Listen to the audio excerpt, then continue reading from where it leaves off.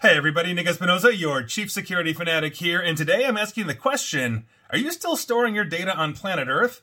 I mean, how retro, come on. Now this is coming from Gizmodo, here's what's going on, and I think this actually may be part of humanity's future, and I think there are a lot of benefits to this, although there are going to be some downsides. Here's what's going on.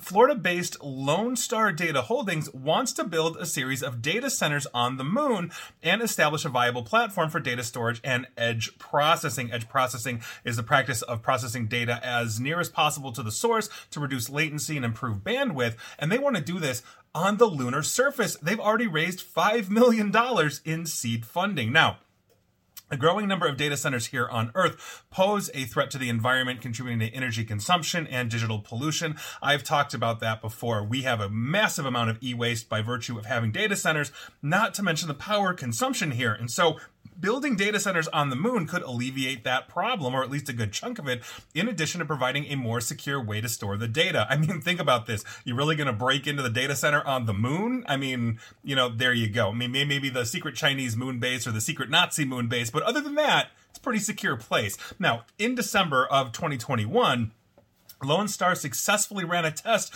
of their data center on board the International Space Station. The company is now ready to launch a small data center box, basically to the lunar surface later this year as part of the Intuitive Machines' second lunar mission known as IM-2. The first mission, IM-1, is expected to launch this June. Now, Intuitive Machines is receiving funding from NASA's Commercial Lunar Payload Services program for delivering research projects to the moon as part of the space agency's Artemis program. The lunar data centers will be initially geared towards remote data storage and disaster recovery, allowing companies to back up their data and store it on the moon. I kid you not. I mean, talk about secure, I mean, a nuclear bomb goes off in the Chicagoland area or wherever you are and your data centers are wiped out.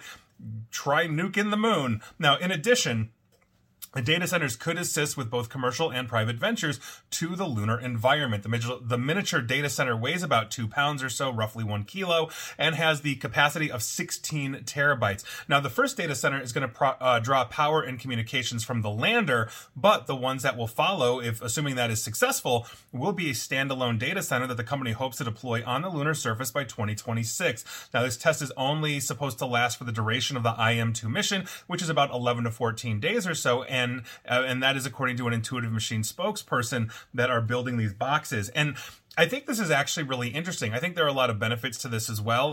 Natural disasters in an entire region have happened. We've seen typhoons and monsoons and hurricanes and tornadoes and earthquakes and all this kind of stuff. You don't have to really worry about any of that on the moon. Not to mention the physical security of these things is pretty solid because it's not exactly like, I'm going to, basically hop into my car, drive to the moon and steal the data if I'm looking to break into a data center. So there are some benefits to that. I think some of the downsides would be, one, I think it's going to be very hard to get power sources here. Two, latency is still going to be a problem. I know they're interested in edge processing, but the time it's going to take basically data to be transmitted from the moon down to the Earth is going to be significantly longer, than even the satellite infrastructure we have. Look at SpaceX, look at traditional satellite communication systems. There's still a good amount of latency there, and those tend to be in low orbit, basically around planet Earth. You're talking about a much larger distance, so that's something that's going to have to be combated as well.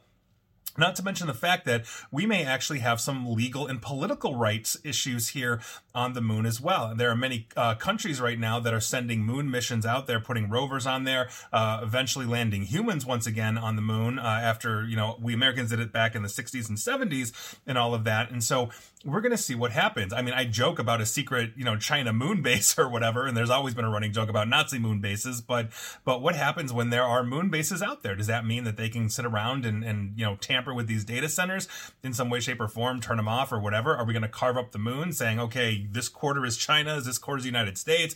I think there's a lot of different things that go on here. The other issue that I could see as well is that the moon tends to be a shield for planet Earth. You will note that if you've ever gazed at the moon, there are a lot of craters there. When the solar system was first forming and all of that, the moon took a lot of the hits from incoming asteroids to protect the Earth. And while it's not foolproof, the moon still does get asteroid strikes from time to time. And so by virtue of that, how are we making sure that these data centers aren't part of that, which is part of the risk landscape of landing this on the moon? Not to mention the fact, how do you reboot a data center, when it's thousands and thousands of miles away? So all that said, I think this is a really novel idea. I think it's a cool idea. And, hey, if you're in 5 to 10 years still storing your data on the moon, man, you're just, 2011. And there you go.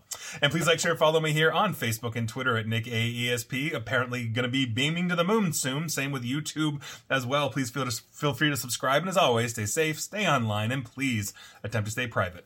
Thanks, everybody.